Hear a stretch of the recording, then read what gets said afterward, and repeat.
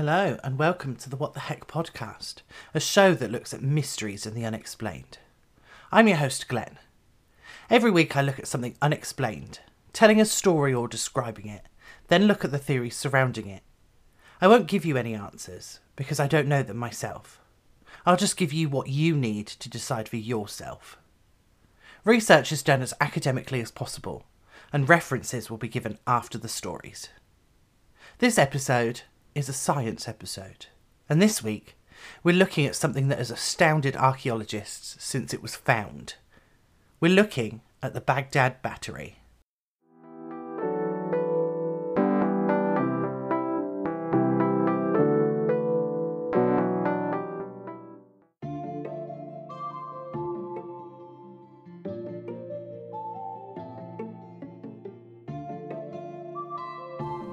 The Voltaic pile, better known as the battery, was invented in 1800 by Alessandro Volta.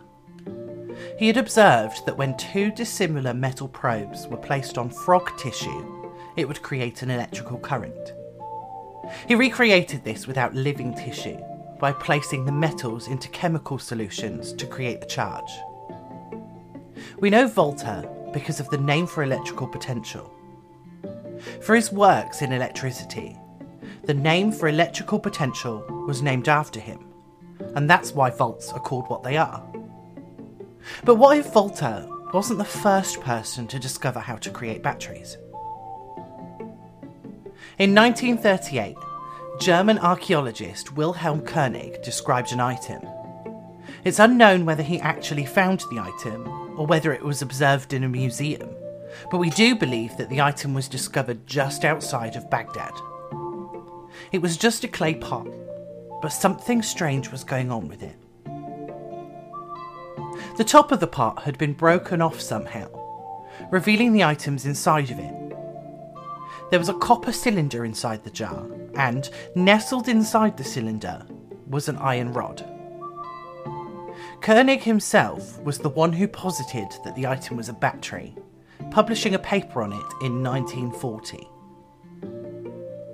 The Second World War was happening at the time, and nobody was able to follow up on the paper or investigate the artefact to give another opinion. After the hostilities ended, Willard Gray from the General Electric High Voltage Laboratory in Pittsfield, Massachusetts, tried to reproduce the jar. There were a couple of hurdles though.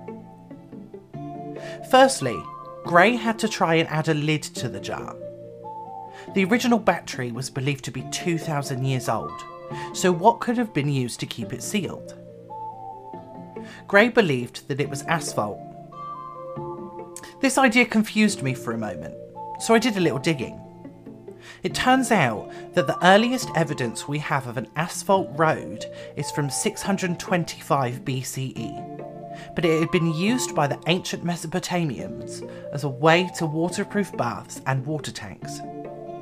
Even the Phoenicians used it to waterproof their merchant ships.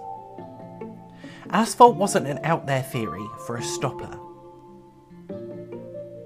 By the time these reconstructions were done, Volta's batteries were well known. Gray knew that the battery wouldn't work without some kind of liquid. What he knew was that the liquid had to be filled with electrolytes. Any electrolytic liquid would do. Grape juice, coconut water, milk, orange juice and even vinegar could be used to fill these jars. When Gray put some electrolyte solution into the jars and sealed them off, they registered a voltage between 1 and 2. Fast forward to 2003 and the occupation of Iraq by US and British armed forces. The National Museum of Iraq was ransacked, and somewhere between 14,000 and 15,000 artefacts were stolen, including the battery. That number of artefacts was roughly half of the ancient artefacts in the museum's collection. After years of searching, roughly 7,000 of those artefacts have been found. The Baghdad battery is not one of the recovered items though. It's likely that it had been sold on the black market, but nobody seems to know where it went. The loss of the item in 2003 caused the BBC to write an article lamenting the loss, ignoring the thousands of other artefacts that had disappeared, showing just how famous the battery was. Some people believe that it will show up at some point in an auction, only to be sold to a billionaire, which isn't too far of a stretch for the imagination. It wouldn't be the first time something like that has happened. The name for the artefact, the Baghdad Battery, isn't the only name for it. It's often called the Wilhelm Koenig Battery.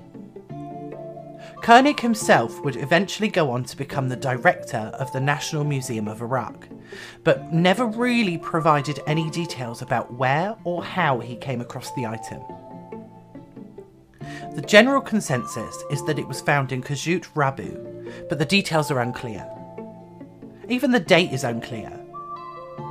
Some people believe that the battery was discovered in 1936, and others think it was found in 1938. Some people even believe that it wasn't dug up by Koenig, but was found in the basement of the National Museum. One of the only things that isn't disputed is where the battery originally came from. It's believed that it came from somewhere near the ancient city of Ctesiphon, located southeast of Baghdad. This actually causes more problems though. Ctesiphon was the capital of both the Parthian and Sasanian Iranian empires. Koenig himself believed the battery was Parthian and dated it somewhere between 150 BCE and 223 CE. This is disputed by more modern archaeologists, who believe it to be Sasanian. This would date the battery between 224 CE and 650 CE. Even still, the battery predates Volta's discovery by quite a significant amount of time. Koenig's theory of the artefact being a battery wasn't widely accepted right away. There are no records of the battery from ancient times, and the first person to discover it was the same person who theorised that it was a battery. Bear in mind, he would have known what creates a battery. So looking into the jar and seeing the two separate metals, each with different electrical potentials, may have given him the idea that it was a battery. To support this idea, the metals were slightly corroded, leading people to believe that an electrolyte solution was present inside the jar at one point. Further tests on the corrosion actually confirmed this, and it was suggested that either wine or vinegar were kept in the jar. This leaves just one question though. What was the battery used for? To this day, not much is really known about this mysterious jar. A lot has been speculated, but not a huge amount is definite.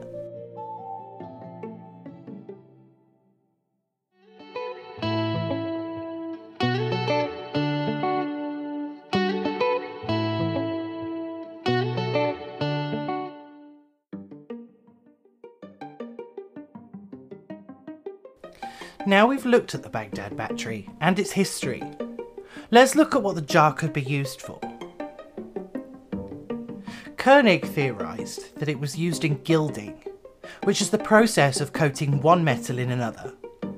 We do know that this was happening at the time in jewellery making, but with much more primitive methods. Koenig believed that the battery was developed to streamline the process in an early form of electroplating. This has been criticised since there's no evidence of the process during the time, or more importantly, afterwards. There is plenty of evidence of other methods though, especially evidence of mercury residue from the process. The main flaw of Koenig's theory was the power of the battery. We've already talked about how low the voltage was, and that low voltage means that it wouldn't be able to power very much. It just wouldn't be able to produce the required amperage for it. It certainly wouldn't be used for gilding. Some have said that adding wires to the battery would increase the voltage, and therefore the power output. But no wires have been found with the battery, and no evidence that ancient technology involved knowledge of how wires work. The biggest part of this is that the liquid would also need to be topped up, which would be extremely difficult if the jar was actually topped with asphalt. Ultimately, the biggest problem with the theory of its use is that there are absolutely no mentions of the battery from the time or even afterwards. Surely such a technological advancement would have been noted down somewhere. Even if it wasn't noted down, it would still make sense for it to be used afterwards for its intended purpose. Other uses have been proposed for the battery though. It wasn't just Koenig who theorised what it was for. Ancient Greeks found that placing electric fish on their feet helped with pain relief, and this could have been used to replicate that elsewhere. Electricity in medicine is not a new idea, so it does make a little sense that it could be one of these. One theory suggests that the battery was embedded in a religious statue and set off. The idea for this is that it would electrify the air, giving worshippers a little buzz to make them believe that something otherworldly was going on. It was some sort of religious magic trick. Put the buzz in the air and the people will react. The same sort of thing happens nowadays when people go into rooms that are surrounded by electrical wiring. It creates an electromagnetic field that can mess with the brain. It's the complete opposite of a Faraday cage, which is designed to block such fields. Another theory for the jar's use is that it was one of many. The theory suggests that the jars were used to store sacred scrolls. Visually, the jar is similar to other examples of this nature from nearby sites such as Tigris. But the main part of this theory is that the jar was supposedly found in a place where many other jars have been found. The hypothesis for this suggests that the iron rod inside the jar would be used to wrap the scroll around, and the copper tube would serve as a holder for the wrapped scroll. The best part about this theory is that Koenig even mentioned these kinds of jars in his paper, saying that they were common finds at archaeological digs at the time. The corrosion on the metals inside the jar are believed to be the remnants of the scrolls inside that have long decomposed. Some people refuse to believe that the jar could be any form of battery. Although the times that this jar could have been created were highly advanced, none of the civilizations at the time had the same level of technological sophistication that we do today. A person named Spencer McDaniel firmly believes that the jar cannot be a battery due to the lack of archaeological evidence to back up the idea. They understand just how advanced the people of the time were, noting that they were building buildings that required technological sophistication, and makes the point that if the battery theory is correct, it only proves that civilization only had a rudimentary grasp on electricity and weren't some technologically advanced people with electric lights in their houses. Even Mythbusters got involved in the mystery. They went into it with the hypothesis that the jar was used as a battery. Using the evidence of corrosion, they filled their jars with electrolytic fluids, but discovered that they could only output a negligible amount of voltage. They had to wire many of the jars together to get any real voltage to work with. What the Mythbusters neglected, though, was the history surrounding the jars. They looked at the theories, but didn't have much of an understanding of the historical context. Altogether, it was a nice experiment that explores one possibility for the jars, but it doesn't theorise much outside of the initial theory. Some believe this mystery to be quite simple. Gerhard Eggers said in 1996 that the container theory was more probable than the battery theory. He said that the idea of a power source was what is known as mystification by science, which was posited by Thurnschuh in 1986. Eggers believes that believing in the power source hypothesis of the jar violates the idea of Occam's razor, which, put simply, suggests that the simplest answer is usually the correct one. What do you think? Is this mysterious jar from Iraq proof that ancient civilizations knew about and used electricity for something? Or is it just a misinterpretation of another artefact? Perhaps we'll find out when the jar resurfaces.